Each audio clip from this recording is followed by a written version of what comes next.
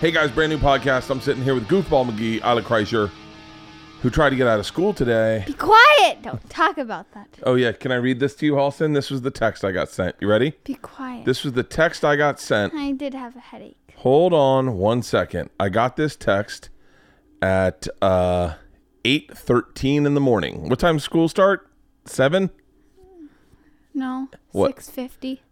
8:13 in the morning. Hi, can you pick me up? And then I wrote, you just got there, baby. Mom and I think you should give it a while. And then Isla wrote, okay.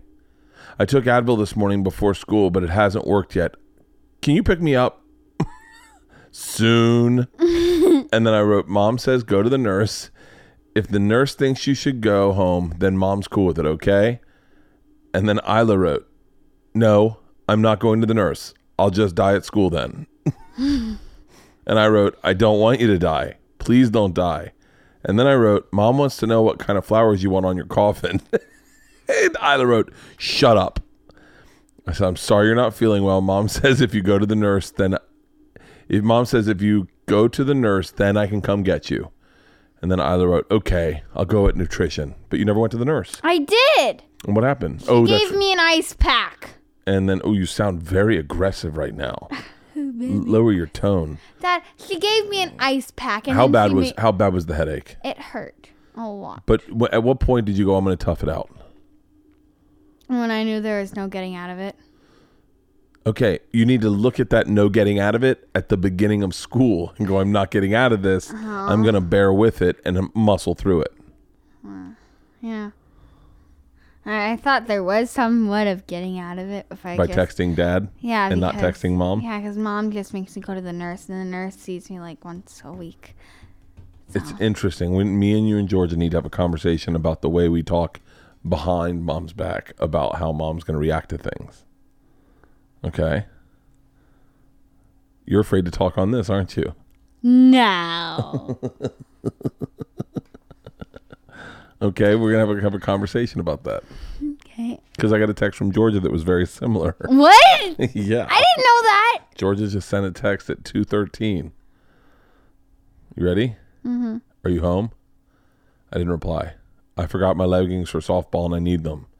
Another message. Dad, are you home? And then she wrote, seriously, I forgot my leggings for softball and Mom will yell at me. I don't want to talk to her about it. So then I don't think that's fair to Mom. But she will. No, she won't. She will. Well, I just talked to Mom about it, and Mom wants you guys to fail a little bit more than you are. No, but I'm failing a lot. I have F's in science. Not in school. Body Shots World Tour is continuing. This weekend it is in Durham, Charlotte, Atlanta, Orlando, then Tampa, Fort Lauderdale, Vegas, and then on to New Orleans, Austin, and Dallas. That is all of February for you. But you can't forget San Francisco. I'm not forgetting it. It just wasn't on the schedule, Isla. But you can't forget Texas. Washington, New Jersey, Philadelphia in March, Salt Lake City, Denver the following week, and then Green Bay, Milwaukee, and the other thing. What is it? What is that? What city is that? It ends on April 1st in Minneapolis. And then we're going off to Europe. Let me real quick read you the Europe dates. If you're in Europe, it is Bath, Hackney, Glasgow. Hackney? No, it's Brisbane. No, Brighton, Bath, London, Glasgow, those sound like beauty Stockholm. products. No, Manchester, Stockholm. Never mind. I'm sorry, guys. I'm really bad at reading. I don't have my glasses on. All right, go get your tutor, okay? No, but my tutor's not going to be here in like 5 minutes. So I still have some time. Okay. Is there anything you want to talk about? We're celebrating Chinese New Year's. I gotta get the fuck out of here. Let's just read through these copies real quick. I'll read ads, okay? This podcast is brought to you by Hopsy. Hopsy is one of my favorite gadgets ever. I say gadget, it's more than a gadget. It is a life supply tool.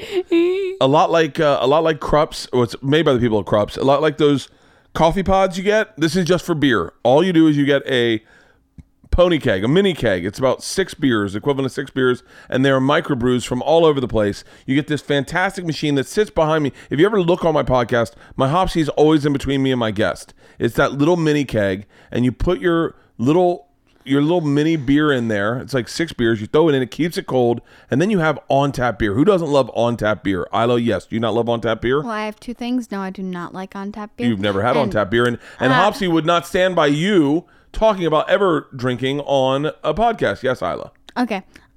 I think they should customize it as a little barrel because, the beer comes out of the barrel. So you think what Hopsy could take it to the next level by taking these Krups machines and then maybe turning one into a puppy? Or like a puppy peeing out the beer? That would be so cute. Yeah. Well, I think they'd make them for men or like women, like grown-ups. Oh. Yeah. Anyway, it's super convenient. It tastes fantastic, and I love having a beer out of a nice pint glass. And Hopsy has a ridiculous selection of beers.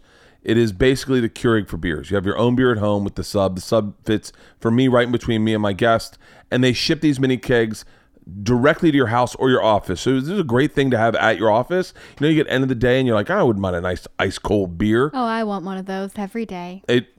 You do not want one of those. And I don't feel responsible sharing a beer ad with my daughter. Although you've seen Dad drink beers, and isn't Dad a better guy when he has a beer? No. Oh, shut up. Go to Hopsy.com/Bertcast and use the promo code Bertcast to get the sub home draft machine. 2 mini kegs, that's the equivalent of 2 6-packs, 2 Hopsy glasses, and a free membership in the monthly beer club for $99. That's tryhopsy.com to get their home sub machine, 2 mini kegs of beers, which is 2 6-packs, 2 Hopsy glasses, and free membership in the monthly beer club for just $99.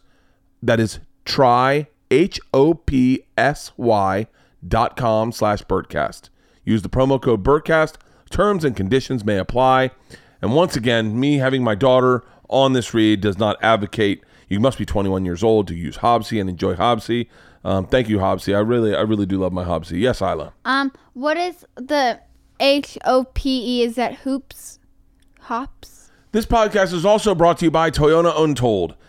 Toyota has launched their own podcast, and I think this is fucking phenomenal. I've been waiting for this my whole life because everyone has a story about them and their car. And all Toyota has done has drawn an avenue for people to share their amazing stories that include their Toyota and their emotional stories. Toyota is not just a car company. This podcast isn't just about cars. It's about mobility. It's about overcoming challenges, making dreams come true, helping people physically, socially, and emotionally, finding solutions, finding respect for people and continuous improvements, and about sustainability, triumph, facing fear, celebrating life, and rethinking what is possible. What is Toyota Untold? What will you hear? What behind the stories will you hear?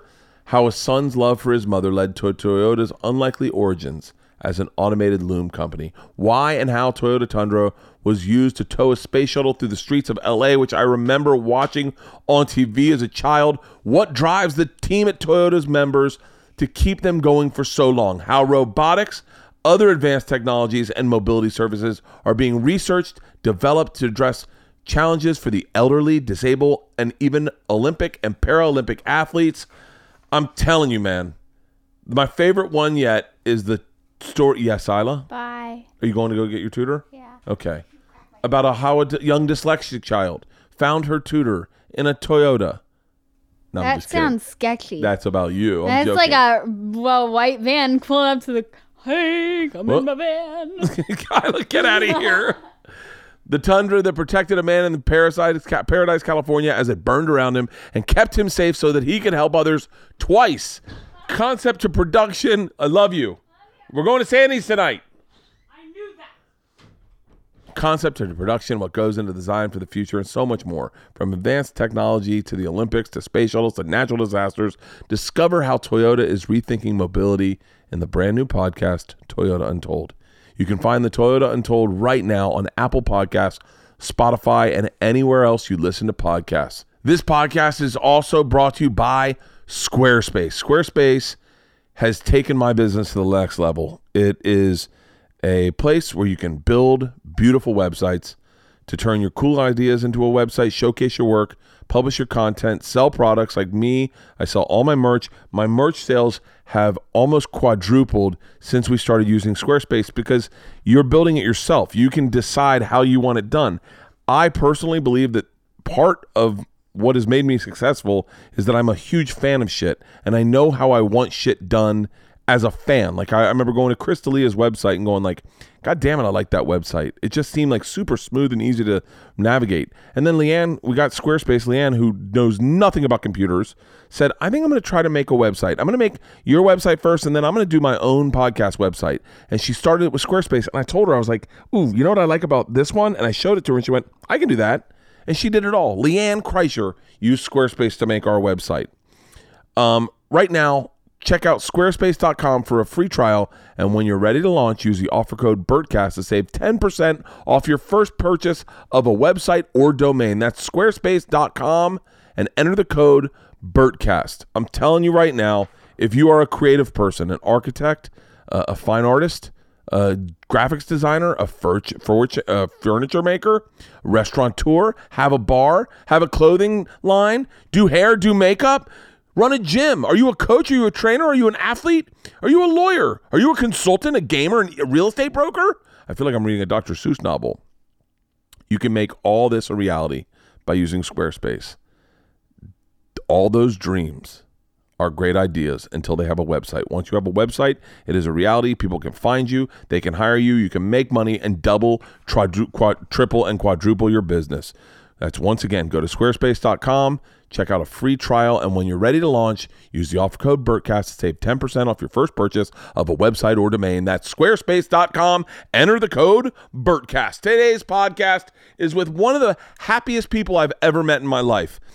I'm a giggler. I love gigglers. Look, I talk about myself in the third person a lot. Oh, I'm a consumer first. I'm a fan first. I'm a giggler first. If anything else, I love giggling more than anything in the world. And Fahim Anwar is a giggler. We giggled for, how long is this podcast? 2 hours?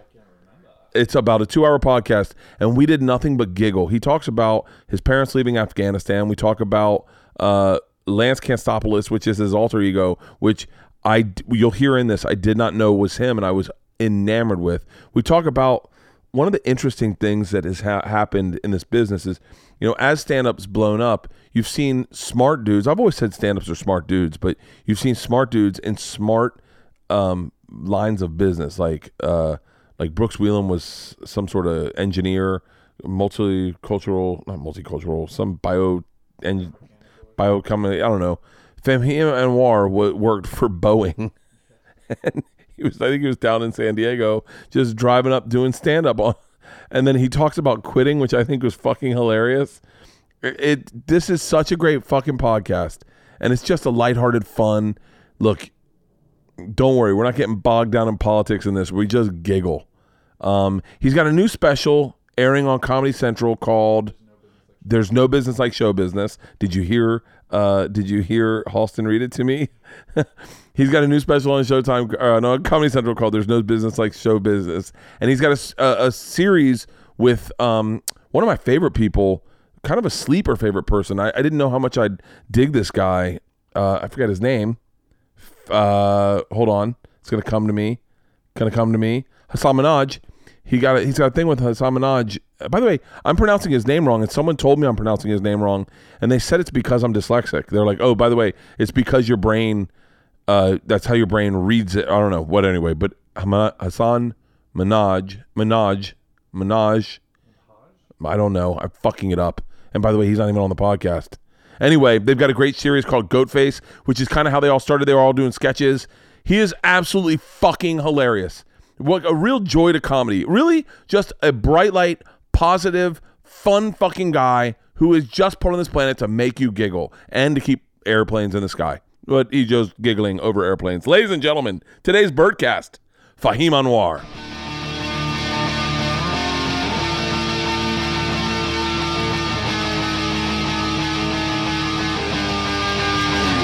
This is the Birdcast. Where was the meeting? Here, everything was here. I do everything out of my house now. It's pretty dope. Dude, it's the best. I stopped Have going. everyone come to you. Well, it's I think most of the people live in the valley. Most people that work in the business, so it's like, oh yeah, I'll do a meeting at your house at 2, and then I'm done for the day. I didn't know there was a Jones on 3rd in the valley. I'm like, Oh, this is yeah. Hollywood here. Dude, Jones on 3rd is the best. Yeah. Dude, I used to know Joan. The actual Joan? So the original Jones on 3rd was a small place. My buddy Croy and my buddy Cy worked there. They worked behind the counter and made sandwiches. And so I was brand new to LA. I would just go over there every fucking day and have lunch because I get free lunch. Yeah. And Joan and her 2 daughters worked there. One of her daughters had a crush on my buddy Croy. And one time I was there, and I was so comfortable there, that it's like I'd go there to have lunch, and then I'd stay there until they got off lunch, and then we're off work, and then we'd go drink. We got done. We were eating lunch there one time, screwing around, and there's this girl writing in her journal, and I just go up and I start flirting with her. I go, what you writing? And she gets so pissed. In my head, I don't even realize what I'm doing. Yeah. It was Reese Witherspoon. Oh, hilarious. Yeah, I was like, and she's just going through that breakup with Ryan Felipe. And Timing. wait, where did you grow up? Seattle originally. I mean, the burbs, but no one knows Linwood or Woodinville, so I always say Seattle. What was Seattle like? Like for me in the burbs, it was kind of like white and Asian pretty much as growing up. There weren't a ton of Afghans out there. That's where my parents are from. Where were your parents from? Afghanistan. Afghanistan? Yeah. For real? Yeah. Have you been for like USO stuff? No. Have you? No, I think I had the opportunity to, but my mom and dad were just like, we got out. Why would you go back? Wait, when did your parents get out of Afghanistan? Like, my dad came in the 70s. Yeah. So this is, your dad was, so when I don't know, not that you're going to remember this at all, but when all the drama was going on with Afghanistan and Russia, right? Was your dad like? See, my dad, he came to school here, and then I think he was getting like a math degree, and then he went back home, and then he could kind of see the way the temperature was happening in the country, and he's like, let me go back to America and get an engineering degree while he was out here, and then, so it was before it started to turn, And then he sent for my mom. He knew my mom from Afghanistan as well. And then so she came to America and they got married. They dated before? I think they just knew each other and knew each other in Afghanistan. And I hope this doesn't sound disrespectful because the word sounds disrespectful these days, but only an immigrant would go, let me just go get an engineering degree. Like it's like the people that have come to this country have fucking busted their asses so fucking hard. And the problem I have with these immigration policies is where you go, and not everyone, obviously not everyone, but every time I hear someone, and then my dad didn't learn, I just had someone who goes, my dad didn't know English, but he figured out molecular bioengineering and had to learn English for that. So anytime he talked to me, he only knew the words that were in his I'm like, I don't have that resiliency. I think there's just like a beautiful ignorance to like, and because you don't know any better as an immigrant, so you can do anything. There's no ceiling really. I think sometimes when you grow up, like even me being American and being brought up here, you think the world is a certain way, and like you kind of talk yourself out of doing something just based on, that's not how they do it, or you think the Matrix is the Matrix and you can't break out of it. Like getting but when you're an immigrant, like yeah, I'll move here. I'll open up a yogurt land. I'll open up a Subway. Like they just see all these lanes. Yeah. These blinders. They just have like blinders on. They don't get bogged down with the luxury of just growing up somewhere. Yeah. Yeah. What do you? Did you ever talk to your dad about what he would be doing had he stayed in Afghanistan? I don't know what he'd be doing. I think like ultimately, the dream for every like brown family is just like doctor. So I think that didn't pan out, and like engineering is. Do they have lazy people in Afghanistan? I'm sure they do. There's lazy people everywhere. Yeah. How come we never meet them over here? Because the lazy ones don't make it over, fuck it. Come to a no country. I'll sell used tires. Yeah. Whatever fucking makes sense. What, are you an only child? No, I have a brother. He's 3.5 older and he's a dentist. So really? Took a lot of the pressure off me, Really? Yeah. If I was the older brother, I don't think I'd be able to do comedy. What language do you speak in Afghanistan? Like Farsi, but poorly. Like I don't speak it very well. Really? Do your parents speak it? Yeah. Did they speak it to you growing up? That's the trouble, because when my brother was born, he wasn't speaking until kind of late in life. So they just like. Really? And the doctor said, and my dad was just speaking English around the house. He didn't really care. And then the doctor, because my brother wasn't talking for a long time, the doctor said like, he's probably confused between English and Farsi. You should probably just like speak English around the house. So that's what was going on when I came into the world. And then my mom tried to teach us Farsi when we were older, like when we were 10 and stuff, but it's like the wiring is already kind of set. And then it's like taking summer school or something. You know, like in the summertime, my mom would try to teach us Farsi, but I see my kids playing, you know, my friends playing outside. I'm like, I want to do that. I want to learn my language. We're in America, Mom. Get with the program. When did you realize you were not, like, at what age did you realize? Oh, I'm not like the other kids. I'm not Afghanistan. I'm not a regular Afghanistan kid. I'm a fucking American. Like, you're one of the more American guys I know. Yeah. I don't want to lose this line of conversation. Sure. But one of the things I think is cool, and you've witnessed this, is there has been, and you're a part of this entirely right now. There's been a real blossoming of allowing different ethnicities and religions and people from different countries just a regular old voice. It's like, pretty great, and it's but you were here when that wasn't it.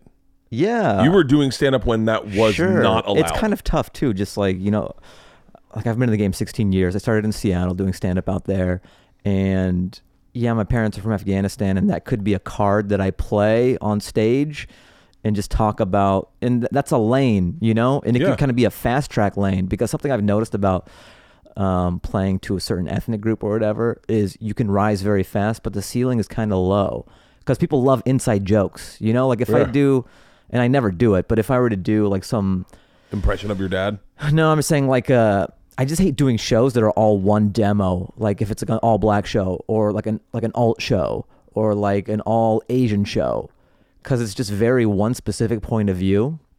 That's what I love about the store. It's like a cross section of America. There's no realer sample of America than like the OR or like the main room at the Comedy Store. You're going to get conservatives, you're going to get Australians, you're going to get, and if you can make that room laugh, it's very magical. But when you do say like, if I did some like Persian show, they're just going to want to hear like, oh, why do we always drive white BMWs? Am I right? Oh, what's up with Baba being like, you know? They'll be like, I don't know. Yeah, dad and shit. Yeah. I love that. But they just want that like, oh my God, that's so true. Because it's so just like this inside joke. It was almost like they were underrepresented in media. So if anyone referenced them or acknowledged their existence, that lit everyone up. Everyone was like, "Oh, he's talking about us." Sure. And now I think it's like almost like people go, "Yeah, we've done that, but we also eat at McDonald's too." I think it's more powerful because look, I could have gone down that lane. I don't think I actually could have, just because my comedy brain doesn't work that way. Some people's do, and that's fine. But I think it's more powerful when you can be a regular at the Comedy Store, where I see guys like you or like Rogan and Burr, and it's a slower burn. Yeah. But when you're in the zeitgeist of just Americans in general, I think that does more for Afghans and people of color and just like people with Middle Eastern background when you're mainstream successful than if you're just doing like a Muslim American Association thing at a college or like a wedding, somebody's wedding or something. Yeah. But I have noticed with just like when I was growing up, Eminem, I remember how big of a watershed moment that was. Like he was the first guy that was taken legitimately. Like Vanilla Ice was kind of like a one-off, you know? But Eminem was like, okay, like this is a thing now. And now years later, seeing like you could be anybody and have a rap career, you know? It's kind of refreshing. Yeah. Like Rich Brian, he's Asian and like people don't care. Like you can look however you want and make it in rap now. Yeah, that is kind of cool. It's kind of cool, but I think, you know what I think what you acknowledged, which I think I'll say Burr acknowledged early on, is that slow burn's a better career. Yeah, you don't realize it till you're like later on, because when you're a young comic, you want it yesterday, and you know it's just hard to say. Hey, wait! I remember how much I wanted it yesterday. Oh, I know. I'd be Bobby was like one of the first Bobby Lee was one of the first headliners to kind of like champion me, and you know we'd be at Dantana's or like Greenblatt's or something, and when you're a young comic, you can't see the timeline very much because you have a limited scope. But Bobby has been in the game for a long time, and he would always assure me, he's like, "You're fine." And like I would take solace in just seeing how comfortable he was in saying that, but I just kind of had to trust him with that because I'm like, I don't know, I don't feel that way, but he'd always be like, "You're gonna be fine." Those moments, I remember sitting on my toilet in our apartment, and I was talking to Matt Frost, who is my booking agent. He's at CAA now. He was my booking agent. I think he was at New York entertainment at the time. And I was like, Matt, you don't understand. I need work. And he's like, dude, relax. One day I'm going to be calling you and you're going to be turning down work. And I was like, that'll never fucking happen. I was like, Matt, that will never fucking happen. He goes, no, trust me, it will. And we will laugh about this moment right here. And then one time he called me and he was like, so what do we do about this gig? And I was like, I guess I can't do it. And he was like, remember I told you this would happen, you idiot. But then you go like, wow, I guess if you do trust, if you do work hard. Yes. Like I've always shit on Kevin Hart about the working hard ethics. I'm like, well, there's a lot of other, like, you can't just go, I'm the hardest working man in show business. Like, I've said this, and I don't mean disrespect to Kevin, but he should say, first off, you got to work hard. Second off, you need Cat Williams to bring a gun on a plane. Third off, you need Chris Tucker to find Jesus. You need Dave Chappelle to go to South Africa. And then you got to be a really hardworking guy also. Part of it is, stars aligning. Like you got to stars aligning. You got to be in the game. You got to be working on your craft day in and day out. And then it's almost just like to be ready when your number gets called.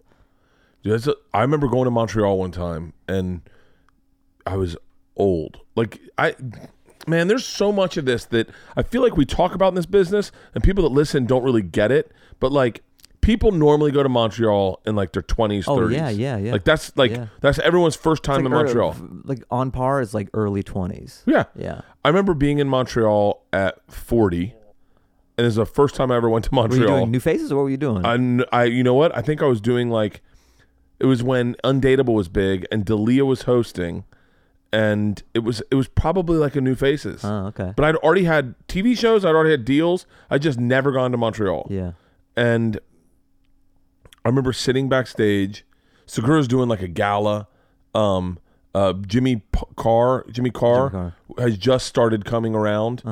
And I remember being in that room going, there's two ways to look at this. Number one, I can go, what the fuck is happening with my career that I'm just doing Montreal now? Or number two, I can go, if this is my opportunity, I am so fucking ready. Oh, yeah. Like I am like, sure. I've been headlining on the road for a solid 10 years. And then I watched some kids in there in their 20s really fucking nervous, shaking, and they do their set, and you'd be like, oh, none of those are jokes. They've been doing comedy long enough to realize that may work in an alt room, but like with your friends there, I don't mean to shit on the alt scene. No, but like, because your sample size of shows that you do is kind of limited. Like maybe the show, like, you just get in where you fit in. And when you're a younger comic, maybe you're doing this bar show or this. So it's not like a true sampling of when you go and do a show in Montreal where it's like regular working class people and stuff. And so it's a different environment. And I think doing it as long as you have or I have, you kind of know how to adjust. You can read a room and be like, okay, I got to do this. Yeah. I know. I'm going to need this room's a little dead. I'm going to need a real setup punch joke at the beginning. Yes, I got to like hit him up top quick. And before I can just go, all I can do is tell stories. You know, like that's the crazy thing about. We can audible. That's the thing, dude. Sometimes I've just audibled. Just an hour of audibling. Omaha. Wait, how old were you when you started? I was 18. 18 in Seattle. You didn't go to college? No, I did. Where'd you go to school? University of Washington. Where's that? Seattle. UW, man. Come on, man. We're Pac-12 champs. What is it? What is UW's mascot? The Husky. Yeah. Okay, I know UW. Yeah. Who was in your who was doing it in Seattle at that time? I'm an OG. That's the thing about starting like so young is that I'll name guys and they started after me, like Jeff Dye. Yeah. Andrew Slater. I'm trying to think who else out here. Adam Ray. I don't think he started in Seattle though. Nick Thune's from Seattle, but he didn't start out there. He did it out in LA. He was doing music in Seattle. I always think it's so crazy when people like stand-ups go, "Oh, I started in LA." I'm like, Jesus, how did you get stage time? I started in New York.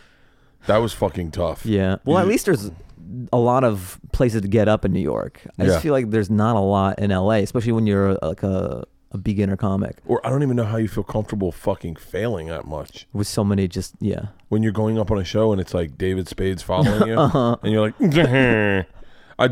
like that at the store sometimes. No joke. Nowadays, man, with the lineups, like on a Tuesday, it's like Burr, Rogan, Diaz. Tuesday's the most killer fucking show. You're like, I wanted to work on some shit, but I guess I'm doing my Tonight Show. No, but you are different in that you have always taken big swings and big chances. Yeah, I guess it's harder now just because the store's in a renaissance and the lineups they have. So if I'm going up at a certain time, like in the meat of the show, I'm a little more conservative with how much new stuff I'll put out there. Really? If I want to work on some stuff, I'll ask Adam to put me on like later in the lineup. When I it's, just like, found out that was few a people. thing. Or I was like, yeah, dude, this is tough. I'm trying to work on new stuff. He's like, then why don't you just go up later when no one's around? And I Yeah, was so Adam would always say, he's like, you and Ari Shaffir are the only guys who ask to go up later. dude, I'm always at like because I never call in for spots because if I'm on the Are road. you just on the road a lot? And I'm on busy? the road so fucking much that when I'm home, I literally have Monday, Tuesday, Wednesday to be with my family. And if I talk to Tripoli or someone and I'm doing the main room, then I'll call in for a spot in the OR. But for the most part, I'm not just gonna. You figure if you're already there, why not bounce into the OR? Right, but if I'm and this is gonna sound almost like bullshit in our business, but I also feel like if I'm not working on new stuff, I don't want to take away a spot from someone who could work on new stuff. No, I I'm get not gonna that. just I get go in that. there and do stuff I know works. Yeah. Like I'm not trying to get pussy No, there. it's like you already know it works. Yeah. And that's what the road's for. Then it's kind of like work if you're just doing the hits. Yeah, when I was working on this new hour, I was doing spots all the time. I do the trifecta, the fucking. That's the best. Belly room, OR, main room. Because by the time you hit the OR, you're like dialed in. Oh, fuck yeah. And you're like, oh, I've tried this joke twice. I know what's working on it. But for right now, I've got a new hour. I've been meaning to call in because there's a couple jokes I want to find out if they're really funny, if they're my fans funny. I see. I wonder what that's like. That's very cool that you've hit a point in your career where like you have people coming out to see you and you have fans and stuff, and they're like, I might have a little bit, but when I do the road, it's this weird. Burr always talks about it, like back in his day, about like killing in obscurity. Where There's no better feeling. You're like a great comic and everything, but these people are just coming out to see comedy as an art form. They don't know who the fuck you are. You know, it's just like, hey, it's Saturday, babe. Let's go out. So it must be so cool where people come out and they're like, Bert, we love you, blah, blah, blah. But I guess there is the other thing. It's cool and it's hobbling. Yeah. So like a lot of guys can get lost in their fans. If you don't have these great equalizers like doing the OR and knowing, all right, is this funny, or is this my fans funny? It's the OR. The OR, because the main room, if you go to the main room, a lot of times they are there to see Rogan or Burr, and they will know me by default, and so they give me the benefit of the doubt. I see. In the OR, it's there. I'll have maybe, if any given night, maybe 4 people will know me. Yeah. And I'll be like, and a lot of people will just be shaking their head like, like, I give it that works. But that's what's so great, man. It's just the most honest room. Yeah. Yeah, it can be. You see guys who get lost in it. Like that's why you gotta. One of the things I love about Chris Rock is when he got so big that everyone knows him, he would go up and just do straight material. No affectation. He didn't add anything. Yeah. No energy. Just say it. My wife. I get the big chicken bone. I remember one of the first times I saw him work out in the OR. He just went up. He had a yellow legal pad. He was sitting on the stool, and he was just like throwing ideas out there, just kind of getting them out there. He wasn't like prancing around the stage and adding the Chris Rock to it or anything. Yeah. And it was just very cool as a comic to know that, oh, we're all the same, and it's all a process. He does what I do. You know what I mean? Yeah. Like, it's not gangbusters out the gate every time. It's just that's what we see when someone is at such a high level. Dude, my epiphany was with that, because you get to a place where you're doing your act and your road so much, and you're struggling in your own art, that you look at other guys and go, oh, they must be fucking it's just pouring out of them. I was in Dayton one time. I was getting paid. Doc was writing my check, and Dave Chappelle walked into the office when I was getting paid. Mm-hmm. Just walked in. And he was like, just bullshit. And he's like, yeah, man, I'm having a hard time writing. I can't write anything good. Can't write anything new. And I'm like, I think I literally said, you're Dave Chappelle. And he was like, yeah. And I can't write anything new. Yeah. And I was like, oh, that happens to you too? Sure, I talked to Attell on the phone yesterday for like 45 minutes. He was like, yeah, I don't know. I don't have anything that's good right now. And I'm like, Dave, the thing you just said to me on the phone, I use that. Like, he said in a 45-minute conversation, he told more jokes in that conversation than I think I have in my act. Like, he just was like, boom, boom, boom. Dude. But yeah, I think getting lost in how do you go about writing new material? How do you go about coming up with things? It's tough. It's changed. Like when I first started, it was like a script, you know. I mean, it's just a very novice thing to do. When it was almost like I'm reading a monologue, kind of. I would like literally write everything I was going to say, long form, and I would just kind of be reading it like on a teleprompter in my brain. which is not good for stand-up because stand-up's all about connecting with the audience, making eye contact, and like being nimble and stuff. I've done that where you're going through it in your head. You're like, I think I missed the line. Yeah, it's like literally someone is like scrolling the teleprompter in your brain and you might have some jokes in up there, but you're not connecting as a human with the audience. And then over time you get better at it and more comfortable on stage. And then it would be bullet points kind of I would write down. Then I had like a marble notebook in my back pocket that I would jot some stuff.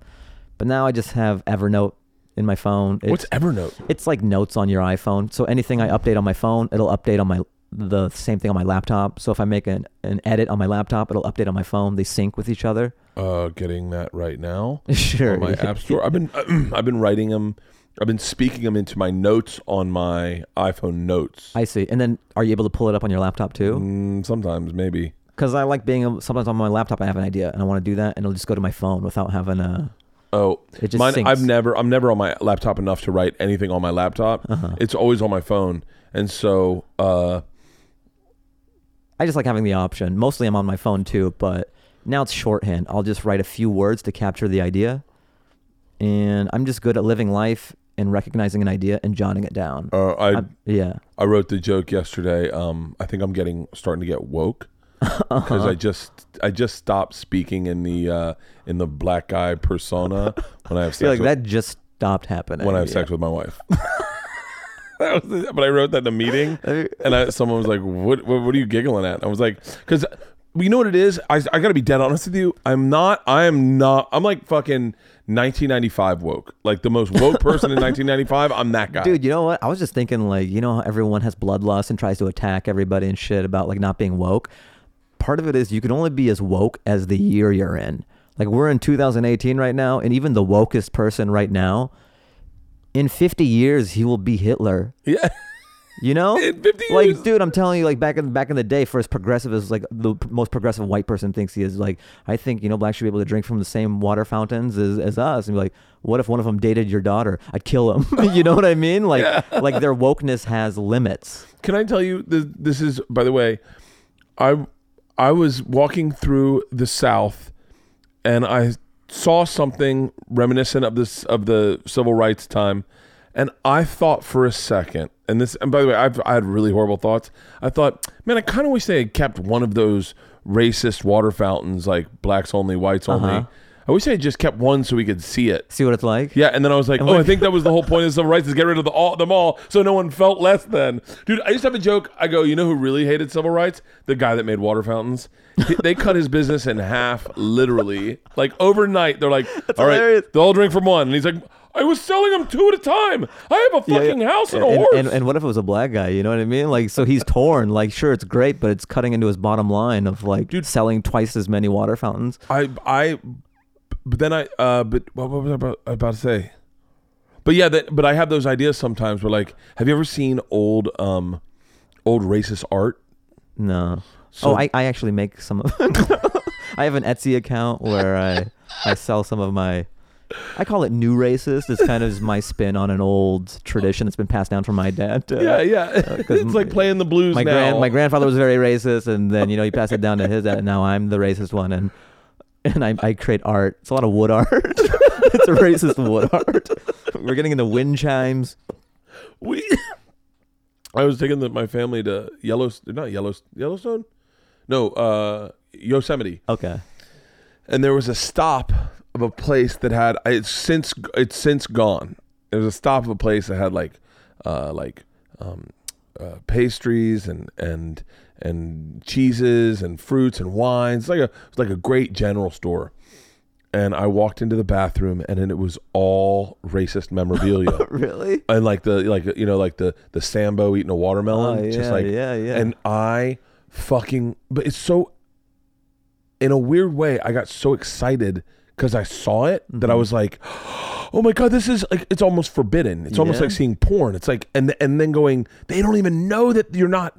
And I was taking pictures of all of it. And now my phone's filled with racist artwork. And I'm like, I got to get rid of it on my phone. If someone finds my fucking phone, they'll be like, look what this guy's Are they into. just so naive they don't even see it for that? Or? There's a whole generation of people in the South that go, oh, that's not racist. That's just our salt and pepper shaker. But it's like an Aunt Jemima and an Uncle Tom as pepper. And just like, and that's what, there was a lot of that. I remember seeing it. I remember seeing it in. That's so weird when like racist hallmarks like that or racist art is tied in with nostalgia, because then you maybe try to tell someone that it's racist, but it stirs up all these memories of their childhood and everything, and it feels like an attack on their childhood. It does. There was on. This is like, I can't believe I'm referencing this, that I remember this, but there was a wife swap where back when they did that TV show Wife Swap, yeah. where it was a black lady going to a southern house and then the southern lady going to the black house, and the black lady was offended by the kids' dolls. The dolls were like old racist dolls, but that was like something they gave in their family was one of these dolls, and the black woman wanted to throw away their dolls. I think that was it. I'm gonna probably paraphrase it. I'm sure someone's gonna remember it, but I remember they were like, the kids were like, "You can't throw away me, Ma," and they're like, and she's like, "They're offensive. That's racist." I think that stuff. I worked with this gay guy. We were in Italy, and he was like, we were walking down we parked. We were gonna go on this like canyoneering thing, and they had set up this like table full of like pocket knives and like whatever you'd have. But one table was all Nazi memorabilia, and he bought a ton of it, and I was like, oh. Like, of course you can buy it. You're gay. Like, no one's going to accuse you of being like a racist. Yeah. And I was like, not that I wanted it, but I was like, I could never buy it. In my head, it was automatic off limits. There's just certain things. Like, I have a joke about like how, like, one of the things about white privilege people forget about, or, you know, there's common tropes of white privilege. But for me, I'm saying like, you can have whatever conspiracy theory you want. You're allowed to. And everyone's like, oh, yeah, you can have that. Whereas I can't be like 9/11 was an inside job. You know what I mean? They'll be like, nice try. But what kind of information do you have? But if you're white, you could have any conspiracy theory you want, and society's okay with it. Like, you're allowed to have that. That's so funny. Yeah. 9/11 was an inside I can't job. say that. I could be like, jet fuel can't melt steel beams. Here, slow it down, minute. That's so funny. Yeah, I am starting to recognize. I mean, it's more for the joke. I'm not one like, you guys don't understand how much privilege. I'm not militant, you know. No. I'm starting to not, and it's super problematic because I think that my fans, I think people that are fans of mine, are also fans of Burr's, and they like the white guy that digs his heels in the ground and goes, "It's great. I love it. I'm not man. moving." I watched Ian Edwards' special last night. You know, we were in Long Beach, and it's Bill Burr Presents. So Bill Burr did a set before Ian and brought him out. Like, it was a great intro. Yeah. But it was just so fun to see some stuff, his newer stuff I haven't seen for a bit. Oh, dude. Yeah, so funny. And he's one of the type of guys, though, who has the social currency and equity as a comedian where he can talk about some of the things he's talking about. If he weren't Bill Burr, I think lesser comedians would get roasted. Did you see him on Sarah Silverman's show? No. Was it great? It's uncomfortable. Oh man, I gotta watch this. Is it on like YouTube? Sarah, I think, yeah, it was on. But people love Bill because he's a common sense guy. You know, like it's being as woke as Sarah has to be. Yeah. You know, and being the person she was. Sometimes you build yourself into a woke cage. She's there right now. I think. I mean, I don't mean I like Sarah a lot, right? But she was someone that we all loved, much like Amy, because she just said whatever the fuck she thought, and if it was funny, it played. Yeah. And it was like, and it was comedy.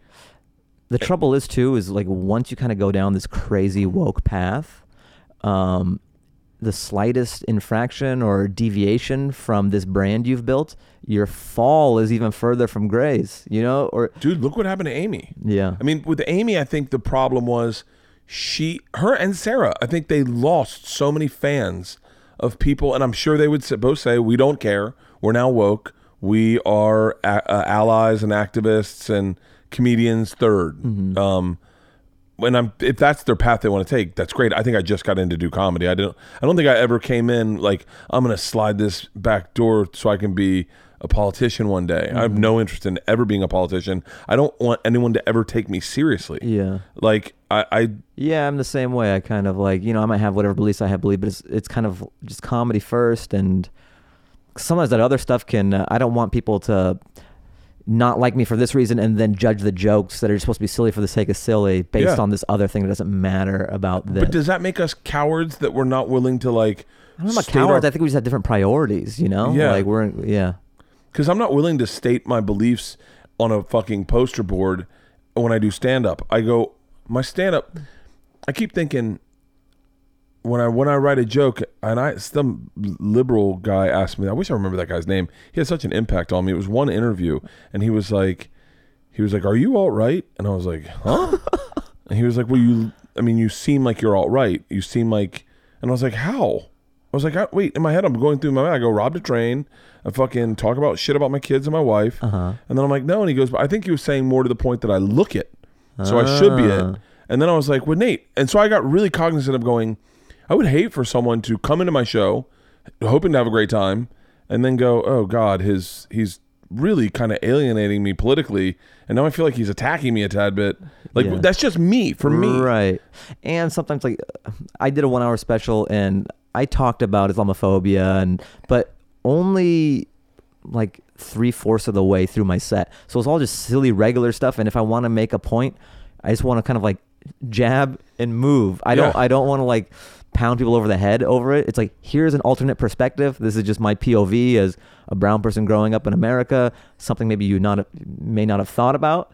And it's kind of fun to do it. There's a way to do it just for my comedic sensibilities where people could warm up to me who might have opposing political views and be like, oh, because they already like me leading up to it just by doing regular stuff. Yeah. You can kind of be strategic about an opposing point of view and not sit in it for like an hour. I don't think you have to sit in. I don't like, and especially online. You know what's so crazy is I started realizing that all our bosses, technically, what would be our bosses, all the people that run studios and networks, they're all very, very, very liberal and vocally liberal.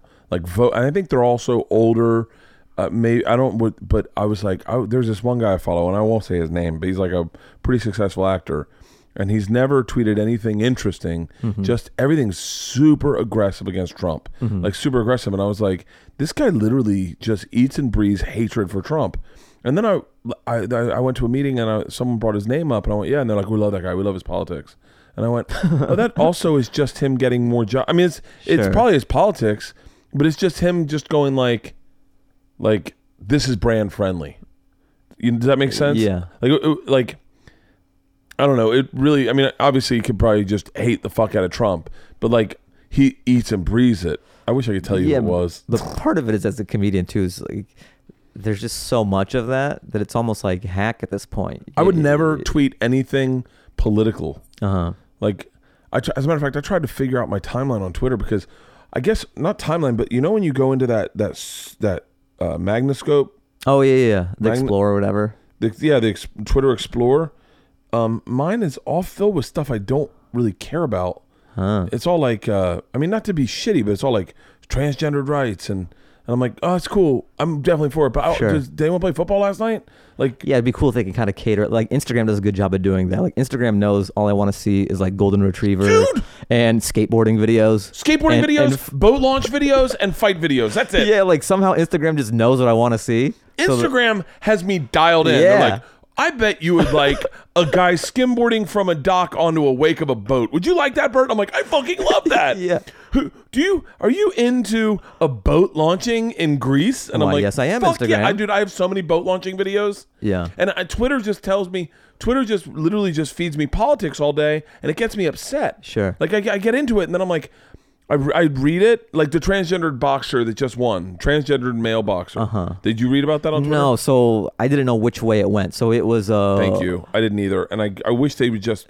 You're like, should I be mad about this, or is this great? Is this inspirational, or should I be enraged? On that article, I couldn't, and by the way, I mean, not to shit. I'm just being honest right now. Yes, this is a very tight rope you're on right now. Twitter has silenced. Tread lightly. Silenced so many of the fucking lunatics from the right that you're just seeing the left side, and so then when I see the transgendered male boxer, and I go, wait.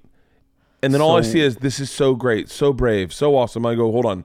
Is this, I don't mean to be disrespectful, but is this a woman fighting dudes? Or is this a dude fighting women's? Right. And I'm like, I don't know the verbiage. All I know is that everyone agrees with it. I need someone. Sure, like musculature or whatever. So like is he on DNA-wise. Is he on steroids to get that body? Like, I need some more information. I need an opposing view. You're like, I need some more information before I can celebrate this. Yeah. Before I can call this person brave, I need more should info. I be turned on because he is not wearing a top? Uh-huh. And should I be looking at his nipples and looking for breast structure? Like, what should I be looking at right now? And I was so... And then I just was like, why am I even fucking in this rabbit hole of this transgendered male boxer? Like, I go, this is great, I guess. Was it when you read the article, was it formerly a woman that I don't know what that transitioned means. into...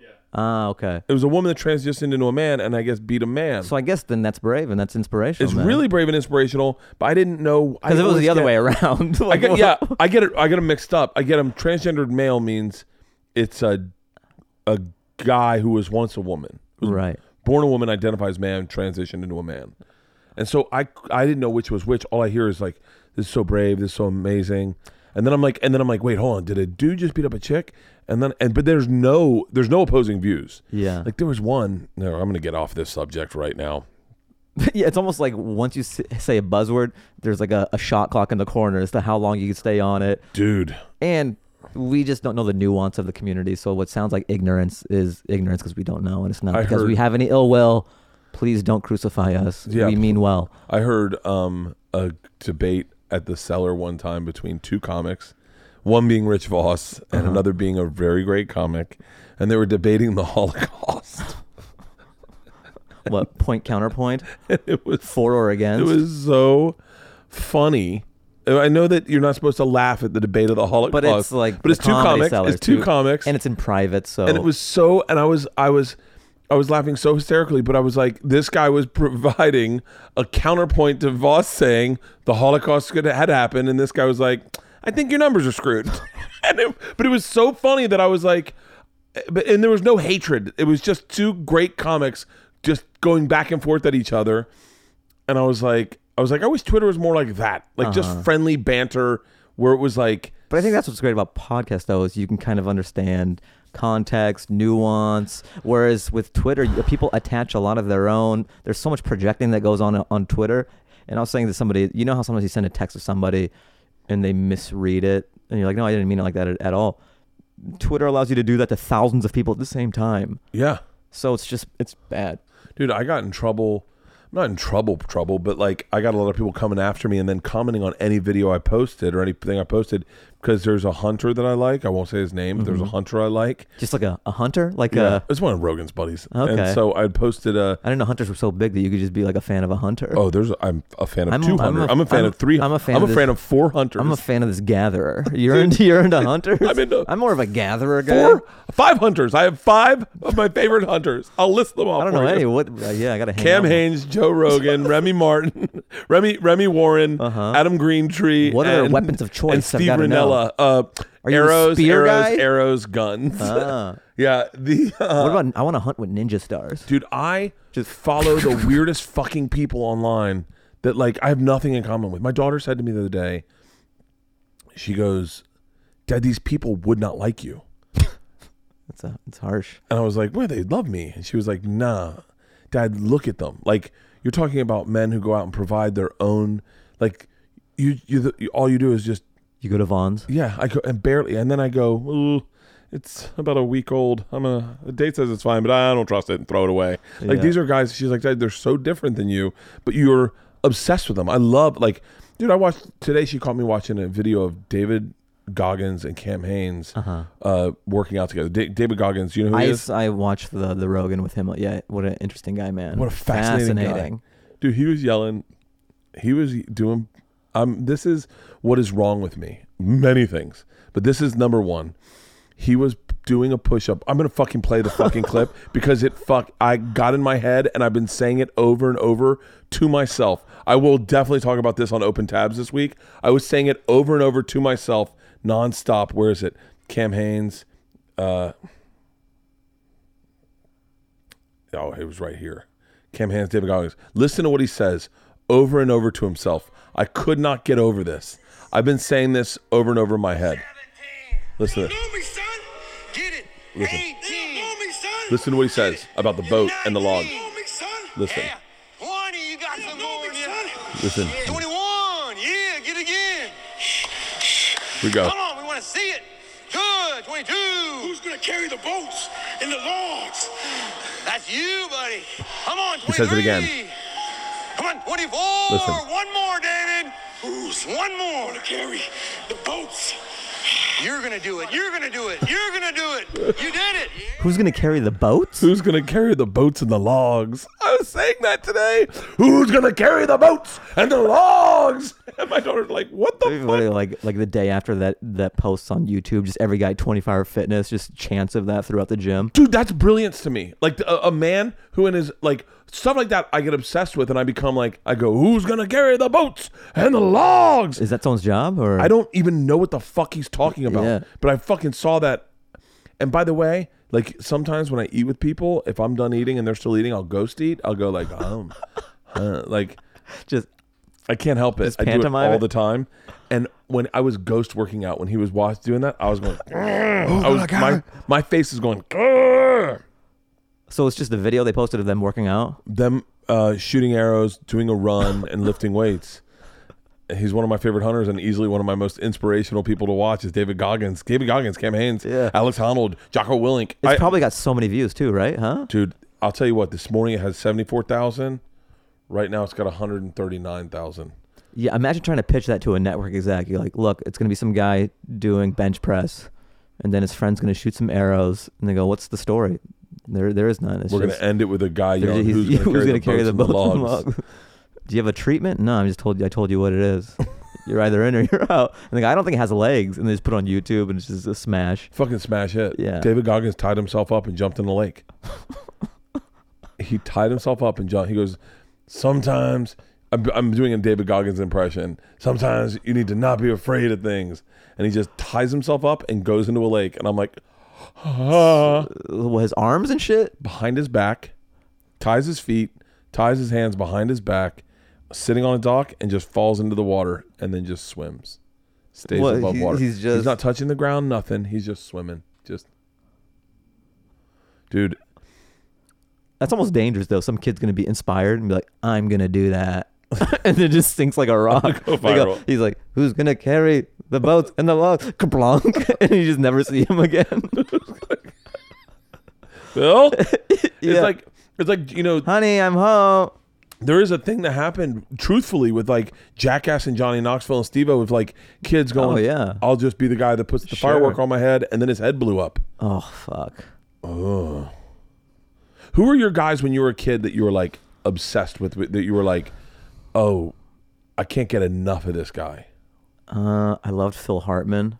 Dude, on Really? SNL, he was my favorite. And that's kind of weird because I think most kids, because he was just such a sophisticated straight man and so nuanced. And yeah, I don't think a lot of kids my age loved Phil Hartman No. growing up. I mean, I loved Farley. I loved Sandler and stuff. Like, I grew up on SNL, Simpsons, and like Conan. I feel like that was my comedy DNA because stand-up didn't really come on my radar till much later. I think I was 17 and I saw Delirious. I think you'd say Dalia. Oh, you know, I was 17 and then Dalia made a big impact. No. Yeah. Delirious was fucking Delirious was huge. It's a hate crime now. I know, yeah. That's the trouble. It's like you can't apply today's standards and take people to task for what happened then. If they were doing that today, then sure, you can look at it through today's lens and kind of be like, oh, it's interesting how we've evolved. But Yeah. you can't be like, just, you know, crucify the person over like the way things were then. Just understand we've evolved. But like this whole baby is cold outside stuff. You know? Crazy. Yeah, come on. There's got to be limits, a statute of limitations. Oh, it's like, did you ever read anything about the Chinese Cultural Revolution? No. By the way, anyone listening right now, I might be making all of this up. I remember hearing it at a dinner party when I was in like college. My uncle represented China. And so China had a cultural revolution, I think. Are you looking this up, Austin? Do you have any info on this? Had a cultural revolution where they took anyone who was an academic, anyone who had money. The kids came in and they killed them all. They threw them out windows. They fucking basically made it so that the dumbest person was as smart as the smartest person. There was no difference. It was like true socialism, I Yeah. think. Am I right, Halston? And No, just wing it, man. You're doing great. yeah. Yeah, fuck this fact checking. I like this version. And so that's what I feel like we're going through right now, where you see this like you said, it's like Delirious was of its time. that was what comedy was. Yeah. You know, Kevin Hart tweeting out 10 years ago. I mean, I think I mean, in all fairness, I think what he tweeted about his not wanting his son to be gay. I think that probably I don't find that to be hilarious. Sure. You know, I think I personally. Sure. But I don't think at the same time Tracy Morgan was saying he stabbed his son. It was if he was Right. gay. And so part of me goes, yeah, you got to get. It was a different time. Things were different back then. You know, even something that just says, even up until 2012, kind of the way Twitter has evolved. Like even I know, just when Twitter first came out, it's like knowing what we know about it now is very different than when it was new and it's in its infancy. And especially as comics, it was kind of an open mic for jokes. Just you would have these fleeting thoughts as a comic, and they were kind of like mixtapes for comedians. You wouldn't even think. You would just be like, the same muscle that would happen just throwing an idea out on an open mic, you would do for Twitter. Because maybe it would take off. It's just sort of like a lotto ticket. Like, oh, maybe this is a good idea. It's just a testing ground. Yeah. And when you do that, you know, you and I both know that if you just do that at a show and it doesn't hit, you're like, oh, okay, it's just a swing that didn't connect. And no one will ever know about it. It just disappears into the ether. It's just one night. But Twitter, it's fucking fossilized. And so what is just like a missed swing, people think, oh, man, this is how Bert really thinks. This is how he views the world. Dude, he's trying to run for office. I lost a joke book. Of old joke book, and I'm one of the jokes in there. It had a lot of racist memorabilia stickers on there. No, it had jokes I wrote in like 2004, 2005, which is a different time. I mean, one of the jokes was that because I'd read in this joke book looking for stuff. Some of the stuff I wrote in there, I was like, easy, man. What were you? Were you trying to start a fucking an alt-right group? Isn't it funny? Like even like when you look at an old, like a picture of you from high school, and you go, well, what kind of jeans were I wearing? The same is true of ideas. Like, you know, like we're looking at our brains, like the racist thoughts we had are like unwoke. Those are the Jinko jeans of thoughts.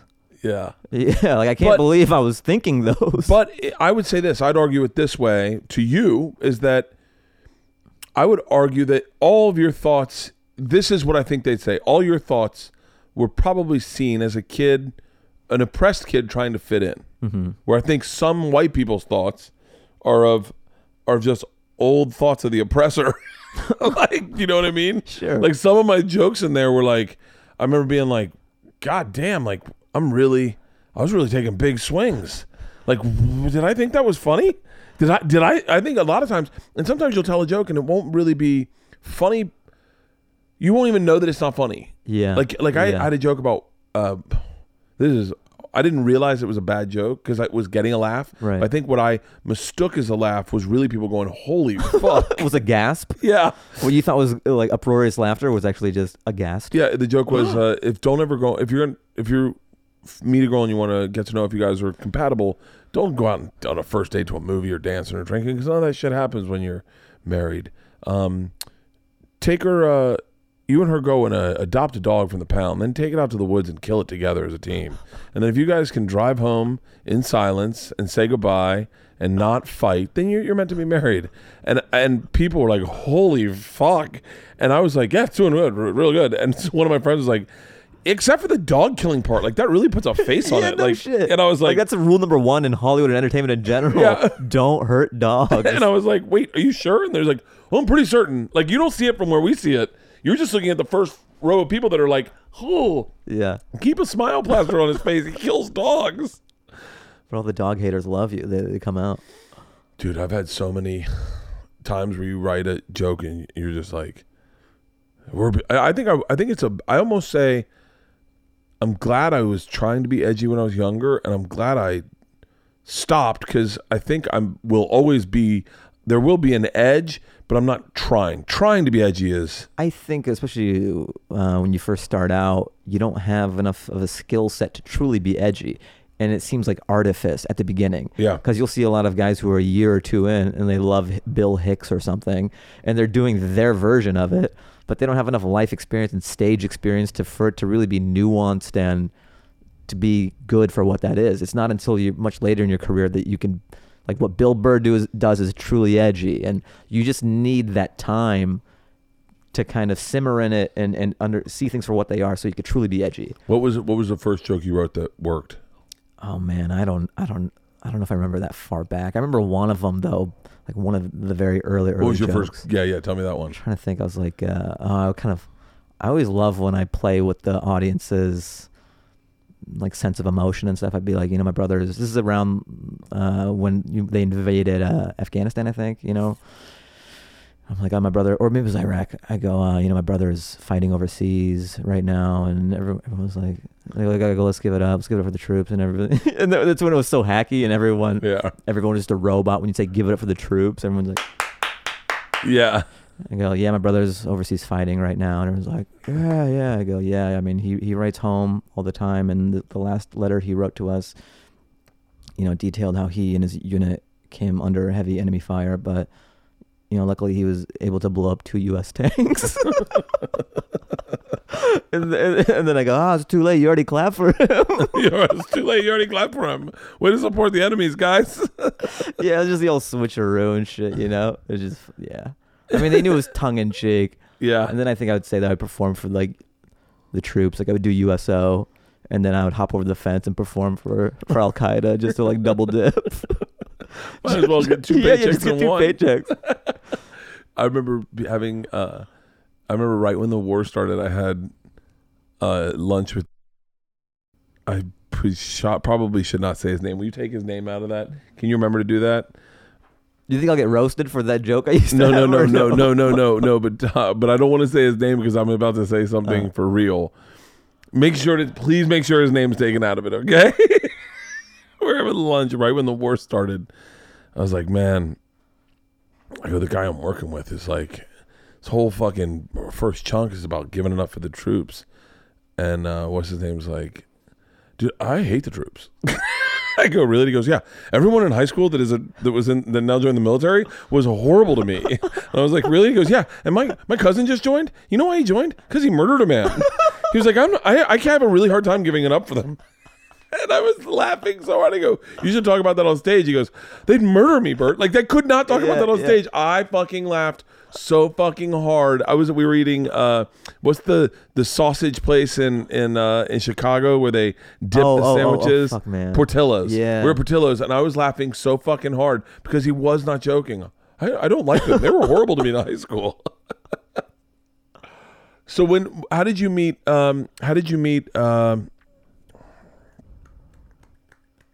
favorite fucking guy on Netflix right now? Oh, Hassan? Hassan, yeah. How did you meet Hassan?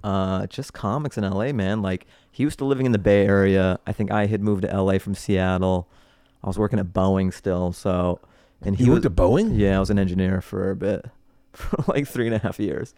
Hold on. Yeah. Let's put a pin in. All right, I'll put a pin in Hassan. Yeah, sure. Wait, what do you mean you were an engineer? That's what I went to school for. It was just like a very calculated way to do stand-up. Like, I knew I was doing it when I was 18. I had to go to college. My parents were going to pay for college, and engineering was like the lowest degree I could get and have them still pay for it. Because I wanted to do theater and shit. And in hindsight, I'm glad that they nixed that. Because, look, I'd be eating out of a dumpster right now if I got a theater degree, really. Yeah. You know? So I'm glad that I got something with teeth that allowed me. Then I just applied to jobs in Southern California to get me out here. Got a job at Boeing in Long Beach. And I would work by day, and I would just drive up to Hollywood at night. And I double lifed it for like 3.5 years. Who were we just talking to that was no, someone was like I'm a biochemical engineer. Brooks? Was it Brooks? It's Brooks. Yeah, Brooks Wheelan, yeah. I like it's like a secret society of engineers who are comedians now. That's fucking crazy. Yeah. Yeah, he's like, oh yeah, I was a fucking. I remember when he was working and stuff. Dan, were you working? Because we would like talk about it a little bit. Just yeah. Really? So you got a job and you'd drive up. So I'd work by day. I was living in Long Beach, and then after I'd punch out, I'd go home for a bit, and then I would drive up to the Comedy Store and just do like bar shows, shitty bar shows.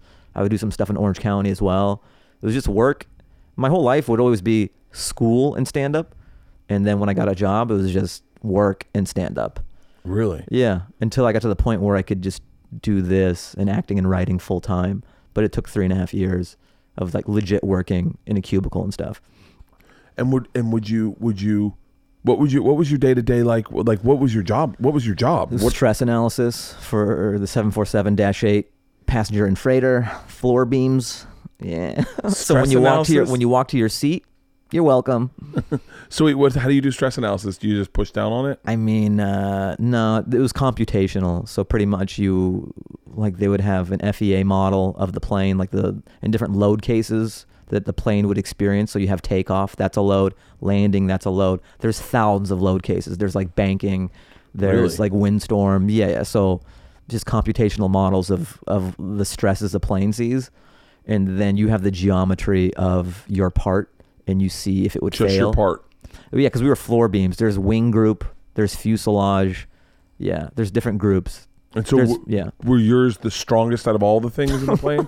I'm going to make mine stronger than all of them. Yeah, it's way thicker than everybody else's. Is there else's. one where you're like, well, you don't have to worry about getting that strong, and the wings are going to break off first? Nah, I mean, it's all pretty procedural. The thing is, I think, as a rule of thumb, most people are smarter in college than when they actually get their job because you have to be pretty well-rounded. I knew about thermodynamics. I knew about statistics, electricity. I don't even know what thermodynamics is. Well, heat your HVAC system and everything, just heating and cooling and yeah. What is there to need to know other than? Well, you don't just turn the switch. Yeah. What do you need to know? Well, you're on the consumer end, so you know enough. You don't have to know what's happening. Wait. Just know that your food is cold in the fridge. Yeah. And science, people like me made it possible. Wait. How did you do that? You never wonder how the magical box keeps your food cold? You're like, You no, know, I just close the door and it's cold. Wait, how does And I open it, and How then does the I- refrigerator work? Is it I'm so dumb, man. I forget. Yeah, it's about coolant going through coils and shit and heat coolant transfer. going through coil? I know that we It's like the same way we your radiator works and stuff, you know? We used to have a refrigerator that the coils would freeze up, and they would ice over, and once they iced over, it no longer kept the fridge cold anymore. And so I had to figure out how to de-ice those coils. That's about as smart as I got. Yeah. I mean, I'm pretty much there too. I've gotten dumber. It feels like a dream, my time as an engineer, as a student, and people are like, "Do you miss it?" I'm like, "No." So if you literally the day I wasn't there anymore, it's like it never happened. Really? Yeah. You just walked away. How did you quit? Did you just piss on a desk and grab a Almost, goldfish? man. Because the way it happened was, so I was working there, and then I had a few things come up to where my ideal situation, when I couldn't see the light at the end of the tunnel, was, all right, let me get to a point where it becomes pretty obvious that I have to leave my job. My job is holding me back from what I really want to do now. I was hoping that I would get to a point where it's that binary. Yeah. And it kind of did get to that point where I had gotten really far in this NBC Standard for Diversity competition thing. And then, so I had some colleges booked. But the main thing, and then I booked one, a guest star on Chuck that was pretty big. And then, but the big thing was I booked this MTV show called Disaster Date, which is when you fuck around with, it's boiling points for dating. Yeah. So they would need me for 3 months to shoot this thing. And I have a job. I'm like, fuck, how am I going to get off for 3 months? So I tried to do a leave of absence because I didn't want to swim completely away from the buoy. I wanted to do the thing. And then, By the way, I love that analogy. That's my favorite analogy. Oh, really? ever. Yeah. I do that with stand-up. I consider it, I call it a boat. See how far I can swim away from the boat yeah. with material. The boat's my material, but I swim away. It's great. I love that analogy. Same, Yeah, man. keep going. I apologize. No. So I didn't want to completely quit. So I was like, can I take a leave of absence? And then they were like, no, you can't do that. And then, I was just trying to figure out any way where I could just take 3 months off and then come back. And they were shooting down every suggestion. I'm like, fuck, what do I do? And then I was reading up on unemployment, and I saw that you can't collect unemployment if you quit. So I'm like, oh, okay, I can't quit. I need them to fire me. so I'm like, how do I get fired? But I didn't want to, piss on the desk or anything. So then in my brilliant scheme, I was like, all right, let me, I just sent an email. I go, even though they told me I couldn't do this, I go, I will be gone from this day and I plan on returning. And I put the date that I would be back. And then I sent the email to everybody and I left the office and I just incommunicado. I didn't answer any calls and they kept on trying to get a hold of me. They tried to just so that they could tell me they couldn't. I'm like, I don't want to talk to anybody. If I'm going to not work there anymore, I want to die by their sword. I don't want to die by mine so I can collect unemployment. I want to be terminated. So some time passed with them being unable to contact me. And then finally I got a letter in the mail that said, you've been terminated. And so I just opened up that letter and I'm like, yes. Oh, yeah. It says, I've been waiting for you've this been day. terminated. Oh, did you get accepted to college? No, I got fired. I got fired. But I found out later I could have collected unemployment from the MTV job. It wouldn't even be from the Boeing job. So I didn't even need to leave that way. Oh. Yeah, but whatever. So I found out that unemployment little catch-22 the day after I got fired, and too embarrassed to be fired, I told him I quit. The guy brought me into the office at Barnes & Noble, and he's like, you understand that I was working out in the basement in my underwear, and he was like, we have cameras here. And I was like, no, I didn't know that. And he goes, you're fired. And I go, that's okay, I quit. And he goes, what did you just say? I said, I quit. I said, I don't even want this fucking job. And he was like, cool. Awesome, man. Congratulations. Thank you very much. And I went, you're welcome. And I walked out, and I told my friends, like, he fired me, but in the last ditch effort, I Hail Mary pass, I quit. And they're like, oh, you should have had him fire. You could collect unemployment. And I was like, oh, fuck. I was like, no wonder. He was like, cool. Yeah. Cool, man. That's awesome. Yeah, fucking Dwayne. Oh, fuck. I wonder what ever happened to that guy. He was a cunt. He's probably thriving. He first day of work, he showed up to the information desk where I was, and he was like, hey, what do you do again? I said, I'm a comedian. And he goes, no, you work at Barnes & Noble. Don't ever forget it. Oh, that's like some shit out of a movie. Like some 80s movie. I think I just talked about Is he this part of Cobra Kai? No, he was a black dude, and he asked me. Hey, there could be black guys in Cobra Kai, man. Come on. It's 2018. Oh, yeah. Open your mind, dude. They don't have that policy anymore. Cobra Kai's very and they're the good guys now. I don't know if you've seen the reboot. They're the I good have guys. not seen the reboot. It's actually really good. Really? Brett Ernst is in it? Yeah, it's great. What was I going to say? I feel like I've talked about this somewhere. There was a gay guy that worked there. I think his name is Andrew or something. And when Dwayne did that to him, he goes, what do you do for a living? And Andrew goes, I just came out of the closet. And Dwayne was like, okay. And just walked away. And I was like, you didn't. He normally says, you work at Barnes & Noble, but he couldn't change it. I just came out of the closet. That guy was so much fun. He goes, no, you work at Barnes & Noble. He's like, I guess I have to pretend to be straight again. That too. Oh, wait, I'm straight? Oh, shit.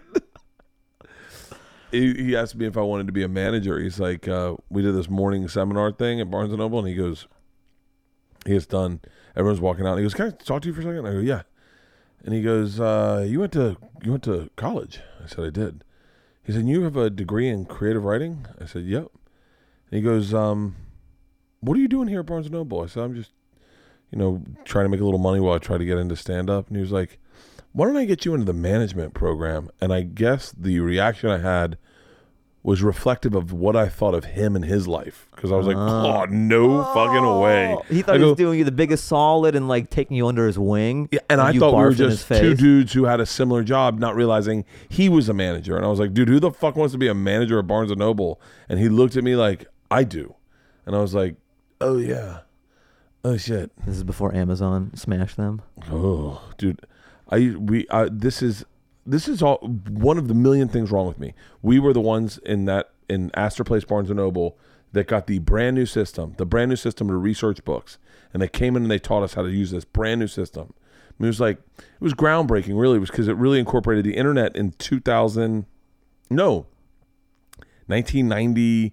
It incorporated the internet into this system. And they were like, this is going to be across the country in Barnes & Noble. And then every time after that, for maybe 10 fucking years, anytime I was at a Barnes & Noble and I needed a book, I was like, give me the computer. I got it. And I'd bang it in because I knew how to operate it. Yeah. And they'd be like, I was at the flagship company that ingratiated this into the system. I was so obnoxious about it because it was like the only bragging rights I've ever had in life. Like, trust me. You're like the Steve Wozniak of Barnes & Noble. An ISBN. Is that what it is? Oh, an ISBN? Yeah. Even I know ISBN, yeah. Is that how you find I just hear that term all the time, yeah. Yeah.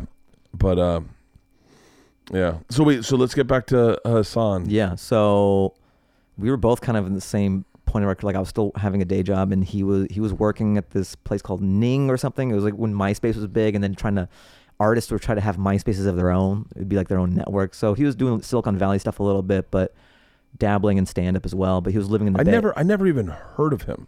Hassan? I never even heard of him. Well, he was out in LA. That's how we met each other. Well, we met when he was in the Bay Area, but then he moved to LA and we would see each other just in the stand-up scene. and we're friends that way. And then me and Aristotle, have you met Aristotle before? He hangs out at the Comedy Store sometimes. I have. I almost certain I have. Yeah, probably. So me and Aristotle started making YouTube sketches because I was making YouTube sketches on my own when I first moved to LA, and it was hard to get on stage just because you might be funny in a smaller market like Seattle or something, and the cream rises relatively fast because it's not oversaturated. But once you move to New York or in LA, there's a huge bottleneck, and you have to. It's starting over again, but you know how to write a joke. That's the only difference. But I was just creatively backlogged, and then this is when YouTube sketch was kind of a thing. Like it was a viable way to kind of get seen, and things would go viral and stuff. So I started making YouTube videos while still doing stand up. And then Aristotle had seen a few of them, and he's like, I think they're great, man. He goes, I direct. I didn't know he went to USC Film School and is like a talented director and has a great eye. So then we teamed up together for this one video called Dominoes. That was the first video we did together. Was it online still? It's online, yeah. Wait, can I see it? I mean, it's too long. Please watch it. How long is it? It's like 5 or 6 minutes. It's yeah. It just looks so beautiful when it makes the turn and everything. And after we did that video, we just struck a friendship, and it was a great. It's like when you find your bandmate, you know? Yeah. Like my writing and his directing and I really came together, and I think we made some right now. We made some great shit. Oh yeah, this is great. Already I'm like, oh wow, great. And this is when great establishing shot. Yeah. when Domino's was trying to do that thing, the focus groups, like, we know our pizza is trash. Yeah. So, they would have these focus groups like, we're sorry about our pizza being trash in the past. We're making some updates. So it's kind of like they would kind of confront people and be like, you wrote this about Domino's Pizza. Why don't you try the pizza now? So it's kind of a play on that. Yeah. But whatever, the video did really well, it went viral and stuff. I think it went on Reddit. And then some of them did, some of them didn't. But the relationship and the collaboration stayed. And then we added Hassan and Asif Khalid to the group just because it felt like more of an angle, like 4 brown dudes with very American sensibilities who were born here. We could do mainstream shit like this Domino's thing, or we could talk about the brown experience in a smart way, in a nuanced way, because like SNL can't do that, they don't have the racial composition to do it. Yeah. And so we did internet sketch for like 2 years, and I think we were just too early, man. This is before Trump got elected. This is before our people were in the news every day, in the news cycle, and just Suits couldn't see it at the time. We would take these meetings, and they'd be like, why are you 4 brown guys? Which is like something you wouldn't ask a 4 white sketch group, Yeah, you'd never ask that. Yeah, you just accept it for what it is. Hassan gets busy with Daily Show, so he's in New York. And then we're doing everything on our own, like our own money. Like Hassan was running Boom. Aristotle's doing lights. We have no support. It's our own money. Yeah. And you get burnt out after 2 years. And then he gets Daily Show, and then we all get busy with other shit. We live our lives. Our profile's kind of raised just in our own lanes. And then his, especially with Daily Show, and then the Correspondence Dinner, and then his Netflix Homecoming King. It was a great slingshot. He kind of gets to a new level. And then Comedy Central, I think he had dinner with one of the people, and they're like, do you have anything you want to do? And he goes, Goat Face, back in the day. Like, this is a great thing that me and my boys do. We would love to do something with that.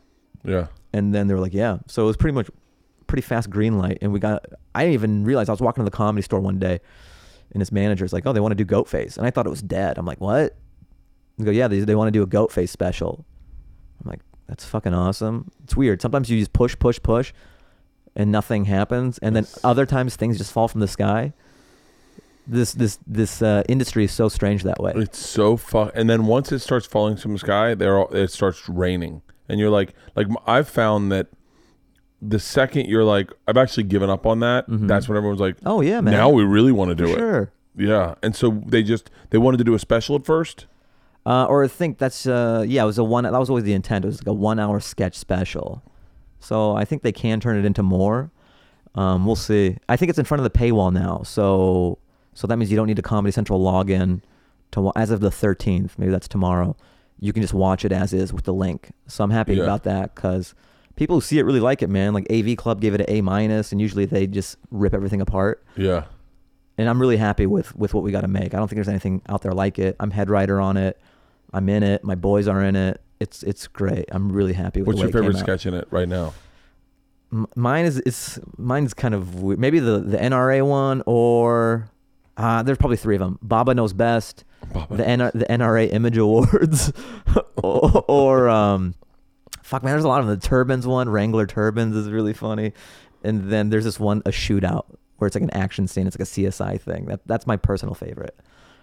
But yeah, they'll probably throw the link up or something. Just watch the whole thing. I think top to bottom, it's great. Yeah. What do you want to do? Like, what's your end game? Yeah, like best case scenario. Where do you end up in this business? Best case scenario. Man, it's shifted. Like when I was a younger comic, it shifts so much, doesn't it? Yeah. Especially with like what you're doing is very inspiring. And it's been a recent turn. Just like guys like you, guys like. Ari Shaffir, Rogan, Theo more recently as well. Sometimes you forget just because the model shifts when we're starting out, like, okay, I've got to act in all these things and maybe get on a sitcom and all that. And you're always just tap dancing for everybody else. And you lose sight of the value you have as a performer. And this is such a direct to the people way to connect to the fans. And you're really taking ownership of your own career. And that's become more exciting to me as I've gotten older, just kind of having a base of stand-up, a podcast, and the goat face thing is great, but those are offshoots of what you have as your core. You have your core fans through stand-up, and your podcast is a way for them to connect with you, and it's fun to do that. But ultimately, I think it would be great to be able to do, like Ricky Gervais or Larry David, where you're a writer, actor, director.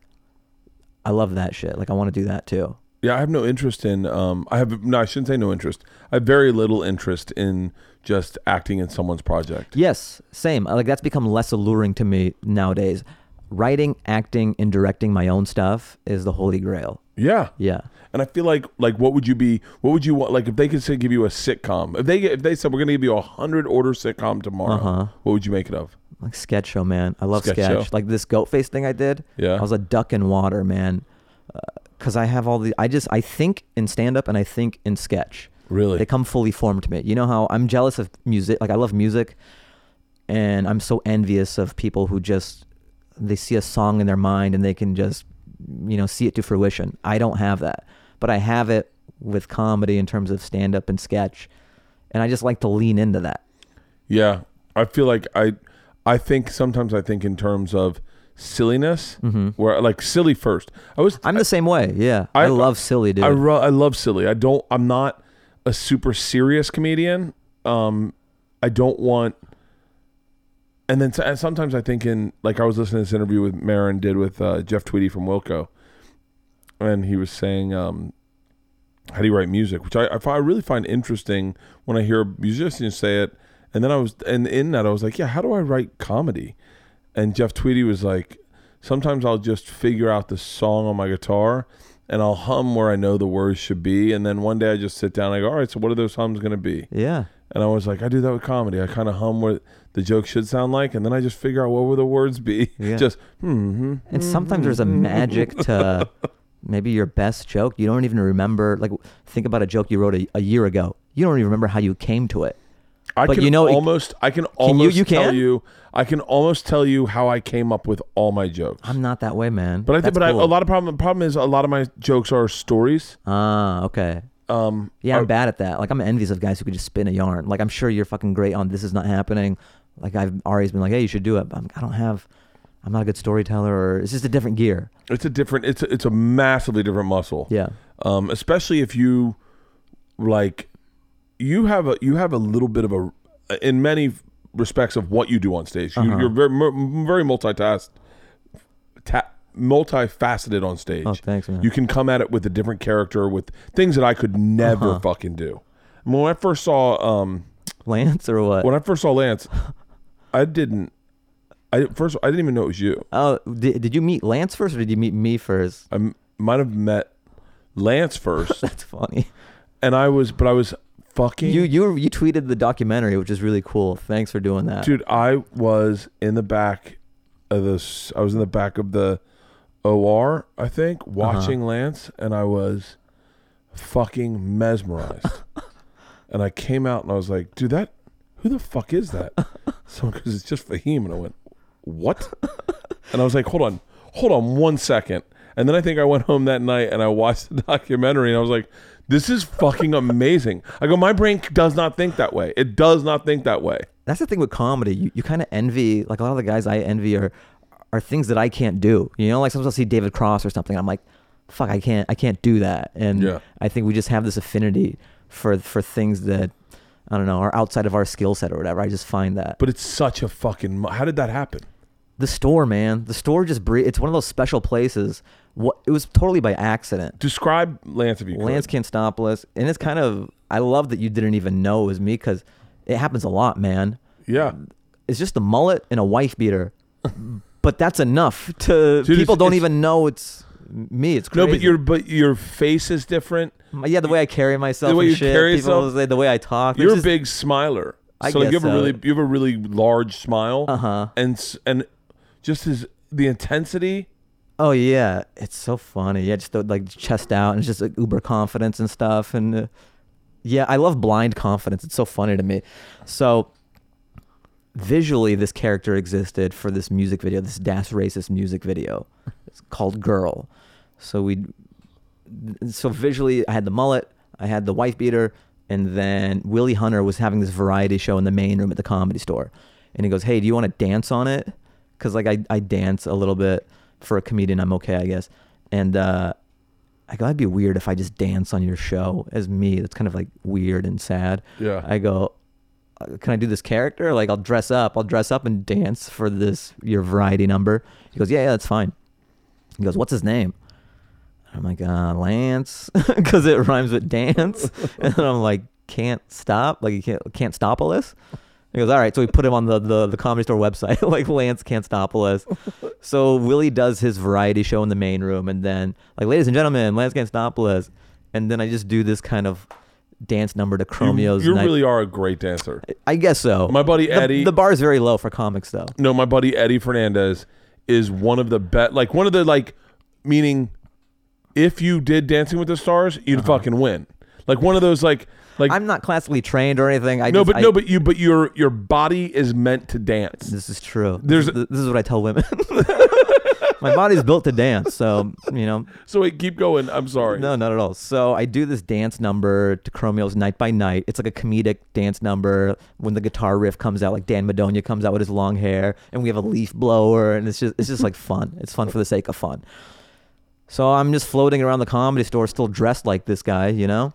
And this is in the dark ages of the Comedy Store. No one's coming around.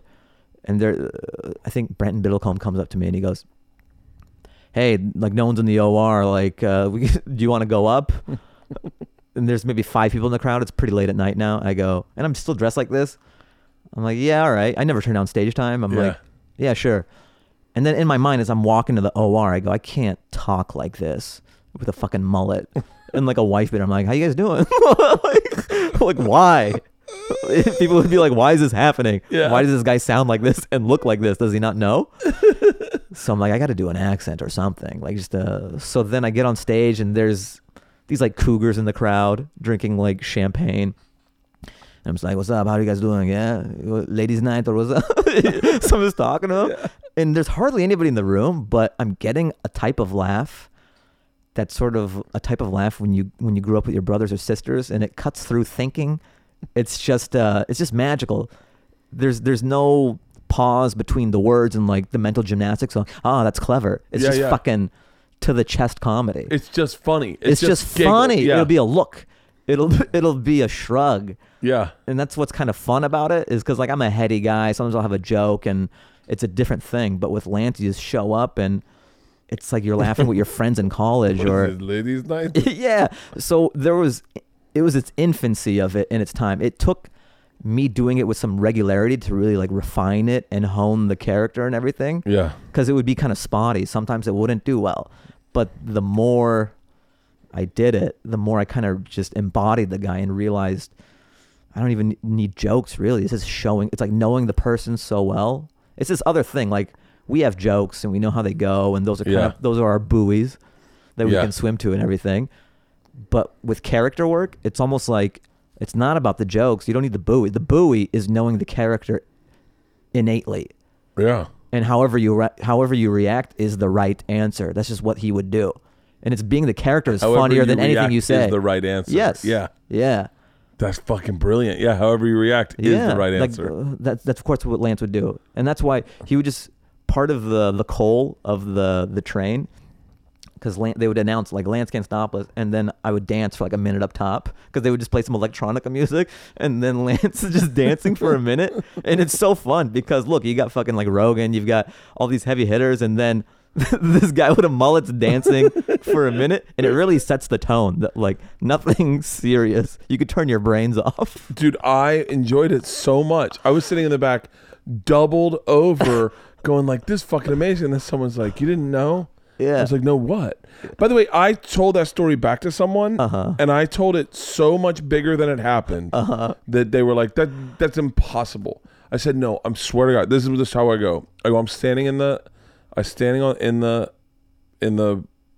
get off stage and I'm standing in the hallway, and literally this Greek guy hops over the fence. You know the fence where he hops over the wall? Like hands over like a pommel horse and slides over and struts past me into the OR, gets on stage and starts dancing. I'm double the fucking over. I go through the whole thing, and then he walks out with a cigarette, and they're like, "None of this happened. He didn't have a cigarette in his mouth." I go, "Dude, this was." And then I went home. I watched the documentary. I was like, "This is fucking hilarious." Like then he flicked the cigarette, and then it blew up. I guess there were some gas tanks around. I was like, I wish I had the balls to do something like that, because it takes real balls to show up at the store. And especially, I thought about this, the timeline of the order of operations for this to happen. I'm kind of fortunate it happened the way it did, because I earned my stripes and I had a lot of goodwill built at the Comedy Store just based on comedy and like late night. And I was like loved at that place just as Fahim, and like writing new material and just being like a comic, constantly grinding and working on his craft. And then the Lance thing kind of happened later. Sometimes I think like if Lance had happened before Fahim was developed, people would fucking hate me. Yeah, because it's almost, it seems like a shortcut. I think it happens to people. Yeah, so it's kind of nice to people know that I'm legit as a regular comic, and then the Lance thing is just sort of like a cherry on top. Whereas if it went the other way around, they'd be like, "Yeah, he's a one-trick pony. Yeah. Oh yeah, he can't do it as himself." You know who I was looking at? I was watching maybe this morning, who I really, really, really enjoy, because I go, he has embraced silly 100%, and he's taken one thing and spanned it into like 19 different things, and really busting his ass is Jeremiah. Oh yeah, dude, Jeremiah was doing this fucking ultimate warrior stand-up comedy, and I was giggling so hard in bed, going like, I don't have that in me. I would have, when I was younger, I would have definitely loved to experiment with shit like that. Yeah. I think I probably did. But that's the beauty of, the anonymity and the Comedy Store and that special time and the place where, you could still do it now. Jeff, what's his name? Jeff Richards. Oh, okay, yeah. He does crazy stuff too, where you're like, God damn it, I wish I could. I think for the club scene, the Comedy Store does have some alt DNA in there, because this type of shit doesn't really happen at the Improv. It doesn't happen at the Factory. It doesn't happen at the Factory. Yeah, I think Comedy Store like the experimental element of it. There's a spirit of that at the Comedy Store. Who was at the store when you started? What was your group? Who's there? I think like Tony was a door guy. Dalia vouched for me, so he got in before me like a few years. He got me in there. Who else is like Gerard, Melissa, Francisco? Who else is in my class? I guess Jade a little bit. I'm trying to think. Benji, Esther. Wow. Yeah. What an interesting group. I always look at like I wish they had class photos. Byron, they do. Because it took a long time for them to start putting names on the wall again. Yeah. But I think I have a photo. I think Moshe's there, but it's different though, because there's when you got passed, and then there's all people when you got passed could be different than who you came up with as well. You know what I mean? There could be someone who got passed who doesn't even come around the Comedy Store, but they're like famous or something. Yeah. Yeah. Yeah. I forget who was with me when my name went up. Like Brent Morin, Jason Collins. These are like, yeah. That's an interesting group. Yeah. Did you start off at the Ha-Ha? No, I never really. Yeah. Because I was in Long Beach. It was too far north. Oh, yeah. That makes sense. Well, fuck, dude. This has been a fucking great podcast. Thanks, I appreciate man. it, Thanks for having me. You've made me giggle so many times. Thanks. And there's something about you that when you tell a story, you have the same energy I have. Where I love to laugh. Yeah. And I think, dude, it's one thing I'm happy about having this podcast is I get to meet people like you and sit down for like 2 hours and just bullshit. Yeah. Because, man, you had me howling laughing on that fucking video. Thanks, that dude. fucking guy. I was so, and like you know, people always go like, "Oh, thanks for the free content. Thanks for the podcast. I laughed all day." And you go, "Oh yeah." It means nothing. And then when it happens to you, and you're like, "Oh my god, this is fucking awesome." I can't wait to watch that Domino's video. Thanks, dude. So what do you have to? Any dates coming up? Anything to promote? We got Goatface. Yeah, Goatface. So check that out. I think it's in front of the paywall. You don't need the Comedy Central login anymore. So just search for Goatface. And then my 1 hour special, I think Comedy Central licensed it, so you can watch that for free. It's up on there. It's called There's No Business Like Show Business. Or you can watch it on Amazon Prime. It's up there too. You can watch it on Amazon Prime? Yeah. Oh. And then I have a podcast called Fahim Anwar Dance Hour. Yeah. What are you doing? What do I do? I mean, it sounds like I did Marin, you know, and then when he's one of those guys where I say the name of my podcast and I could almost feel his eyes rolling, you know, yeah. Like maybe he didn't mean it. Maybe I'm projecting, but I'm like, it's called Fahim Anwar Dance Hour. Like a comic who dances. Like, what are you doing? When did you just do it? What, the podcast? Yeah, Marin's? Yeah, Marin I did maybe like 3 weeks ago. It hasn't dropped yet. Okay, yeah. I was about to say I've been scouring his for some good podcasts. He does some great interviews. Oh, I know. It was like, I couldn't believe because I see him in the hallways and shit, but I never say hi or anything. And even mention that. He's like, oh yeah, I see you around. How come you don't say hi? And I'm like, I don't know. I don't want to overstep my bounds, and I'm sure everyone does to you. Like, I'd rather someone not know me than have a bad opinion of me. You know what I mean? Dude, I've said that to a lot of people. A lot of people will approach me and ask me to get them in with Joe or Tom or someone. Yeah. Or like some people, hey man, can you give me Tom's you want number? me to burn my relationship? Okay, cool. You want me to blow up my bridge for you? And I'm always like, or like, hey man, can you get me on Joey's podcast? I'm like, nah, that's not how it works. I'm so sorry. I'm not gonna, because I mean, any of those guys, if they hit me up and they were like, hey man, will you have this guy on your podcast? I'd do it, but I'd be like, I'm doing this as a favor to them. Yeah. There's sometimes people forget that there's this organic way for things to happen, and you want it to happen that way. You don't want this artificial way, because then it's not lasting. Yeah, I go, dude, just hang out. They'll find you. Yeah. Like, you don't rush it. Sure. We're all in the same if fucking you're place. in it, it'll happen. Yeah, and you'd much rather someone go like, oh my God, I just watched your special. You're fucking amazing. As opposed to like, hey, this guy's amazing. Right, because even if you get what you want and you're on the thing, you're going to have a disinterested... Yeah. Like, how good is that podcast going to be? Yeah. The Favor podcast. The favor path. Oh, yeah, I guess you do something. Tell me how that goes. And you what, brothers, sisters? Oh, that's great. For 3 hours. Do you think you'd do a tour with Goatface? With yeah. Yeah, if that's a thing that's out there, if there's a demand for it, you know, sure. But then you also want to build yourself as well, you know. Like, I've been doing stand-up a long time, and the 1 hour special was great. The Goatface thing is nice to have a footprint in the sketch world. Yeah, a little bit of everything, just stay busy. Any road dates planned? What do I have?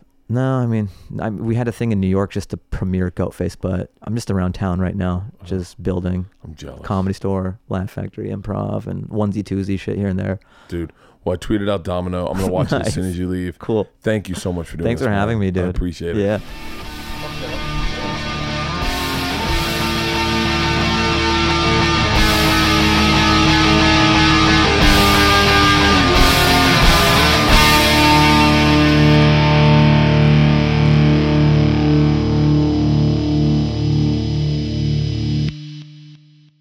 This episode was brought to you by The Machine.